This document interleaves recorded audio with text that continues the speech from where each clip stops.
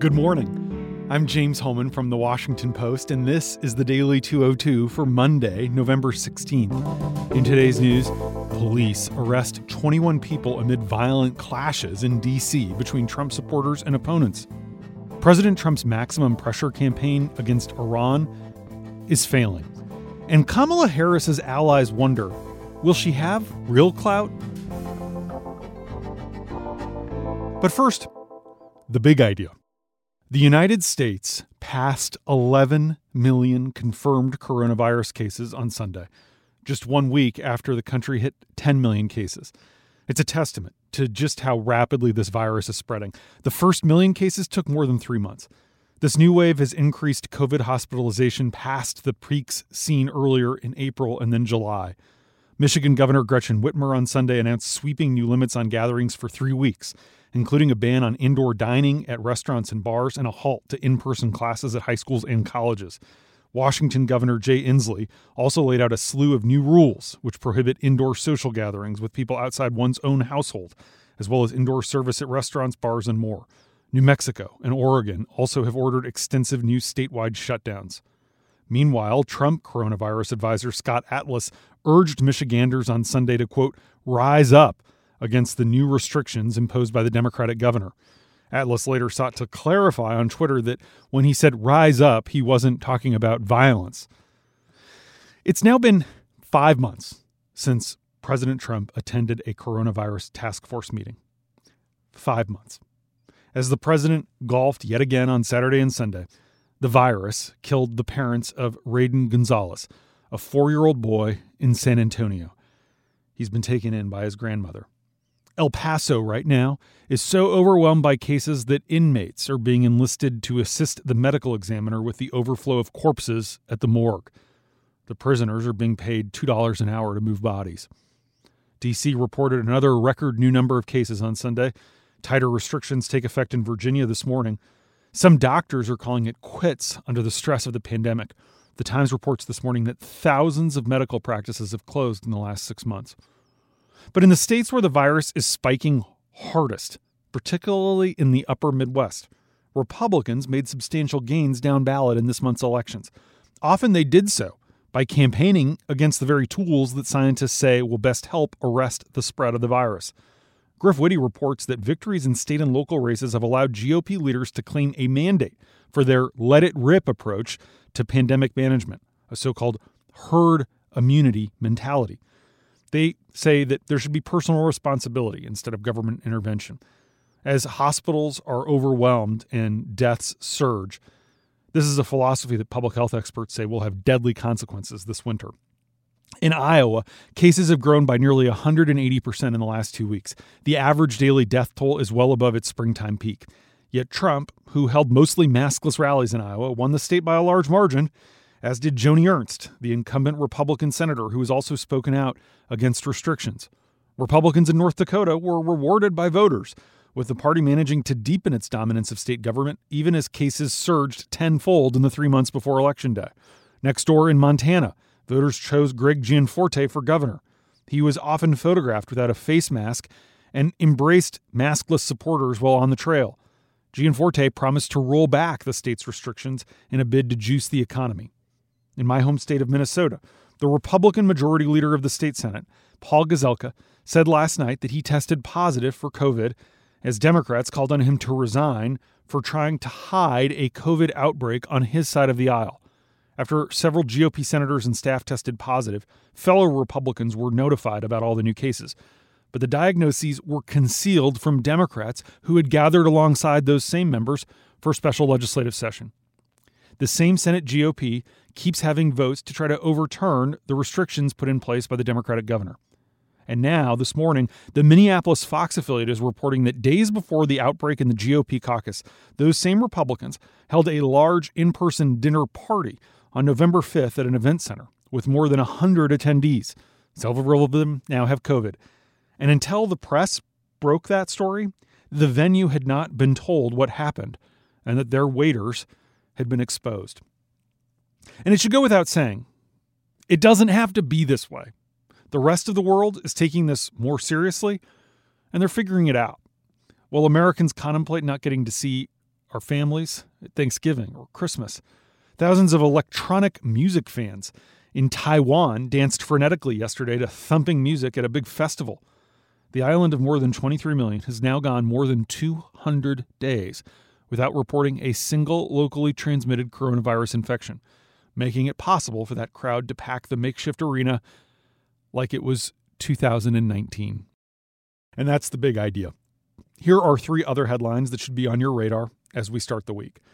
Number 1, it was total mayhem here in D.C. on Saturday night. One person was stabbed and 4 police officers were injured, one seriously when a chemical was sprayed into his eye. For the better part of the day, police managed to keep supporters of Trump and his opponents apart, save for minor skirmishes during a so-called Stop the Steal rally. Tensions grew as the main march moved from Freedom Plaza to outside the Supreme Court, and as the final speeches ended, clashes turned into roving street fights around the city that left police struggling to keep up. Shortly before 8 p.m., members of the extremist group The Proud Boys and other diehard Trump supporters moved through downtown in the area of 12th and F Streets, Northwest. At the same time, a group of counter-protesters moved north on 10th Street. The groups met head-on at H Street near 11th Street, just north of Metro Center, for those who know D.C. Police in riot gear rushed toward the fray, but not quickly enough to stave off a brawl involving dozens, including the Proud Boys, that left participants bloodied and one man stabbed 3 times in the back. He's seriously wounded and in the hospital this morning. One of my colleagues heard a Trump supporter yell, "I came here to fight," just before the clash began. D.C. Police Chief Peter Newsom said on Sunday that people from both sides and from outside the region came into the city intent on clashing, and the police were put directly in the middle of it. In all, the police arrested 21 people, including a juvenile, on charges that include assault, disorderly conduct, and inciting violence. 8 firearms were seized, and 5 people were arrested on gun charges, including 2 who were linked to a Georgia-based militia group. The chief said that police found 3 additional firearms and a cache of ammunition in a hotel room registered to the 2. Trump, who during that first debate in September refused to denounce the Proud Boys and instead urged them to stand back and stand by, relished in the mayhem. In one tweet on Sunday, Trump wrote, quote, "Antifa scum ran for the hills today when they tried attacking the people at the Trump rally because these people aggressively fought back." The lame duck president also tweeted for D.C. police to, quote, "get going, do your job, and don't hold back," referring to arresting counter-protesters. Trump accused D.C. Mayor Muriel Bowser of not doing her job as he shared a video of a man being hit in the face from behind and falling to the pavement, bleeding and unconscious. But the video that Trump shared showed only part of the incident. A longer video posted online shows that man, a Trump supporter, pushing a counter-demonstrator to the ground, stomping on his head, and balling one hand into a fist, shaking it at people. Police said they arrested 4 people at that scene, including one charged in the assault. The chief said that the incident remains under investigation and that there could soon be charges filed against the man who was hit. Number 2. Last week, as the White House digested news of a defeat at the polls, Trump administration officials were greeted with reports of more troubling setbacks on 2 fronts in their long-simmering conflict with Iran. First came a leaked UN document showing yet another sharp rise in Iran's stockpile of enriched uranium.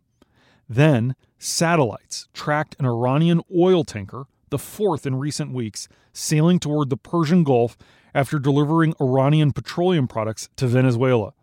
Joby Warwick and Saud McKennett report that the first item was further proof of Iran's progress in amassing the fissile material used to make nuclear energy and potentially nuclear bombs.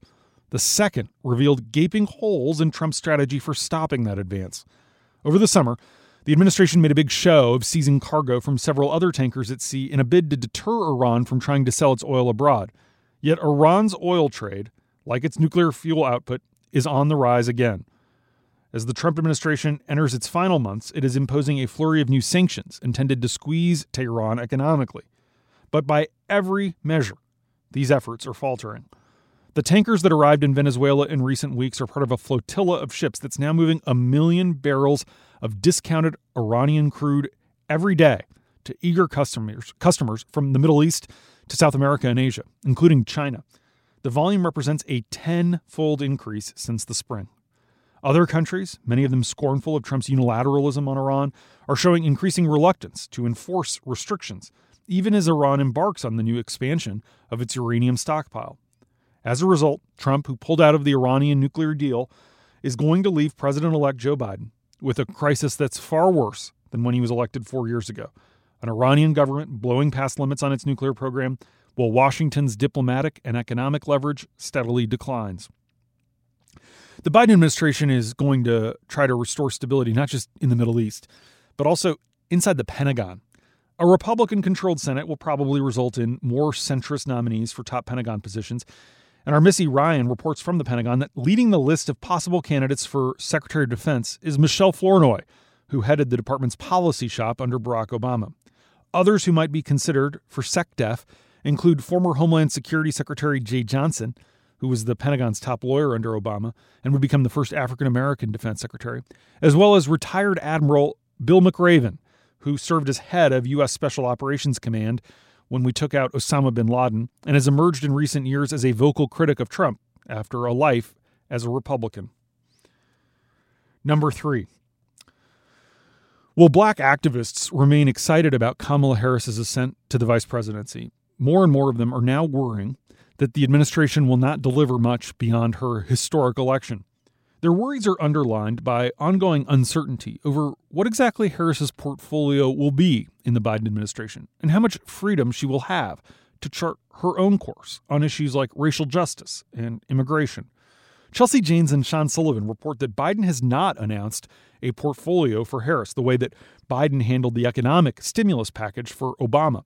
And Harris's allies are watching anxiously to see if she will be allowed to choose her top staffers or if Biden loyalists will be installed to work for her. So far, it's looking like Biden is exerting maximum control. Longtime White House watchers say that the most critical question in determining what kind of vice president Harris will be is whether she's allowed to assemble her own senior staff. During her presidential campaign, disagreements among Harris's aides often spilled into public view, prompting concerns in the party about her abilities to manage such a team. She's never had a large staff. But after dropping out, Harris slimmed down her operation as she competed to be Biden's running mate. One of Biden's conditions, though, for picking her was that he get veto power over her staffing choices. Finally, let's end on a positive note. SpaceX on Sunday launched 4 astronauts to the International Space Station in a spectacular evening liftoff that came days after the company's Dragon capsule became the first privately owned and operated spacecraft to be certified for human spaceflight by NASA. SpaceX earned that designation and the right to undertake what NASA hopes will become regular missions to the space station and back after it completed a test flight of 2 astronauts earlier this year. With the launch on Sunday, NASA took another step toward a new era in human spaceflight in which private companies partner with the government to build and design spacecraft and rockets. And it marked a coming-of-age moment for SpaceX, the California company founded by Elon Musk that was, until recently, viewed as a maverick startup. And that's the Daily 202 for Monday, November 16th. Thanks for listening. I'm James Hohmann. Stay safe. I'll talk to you tomorrow.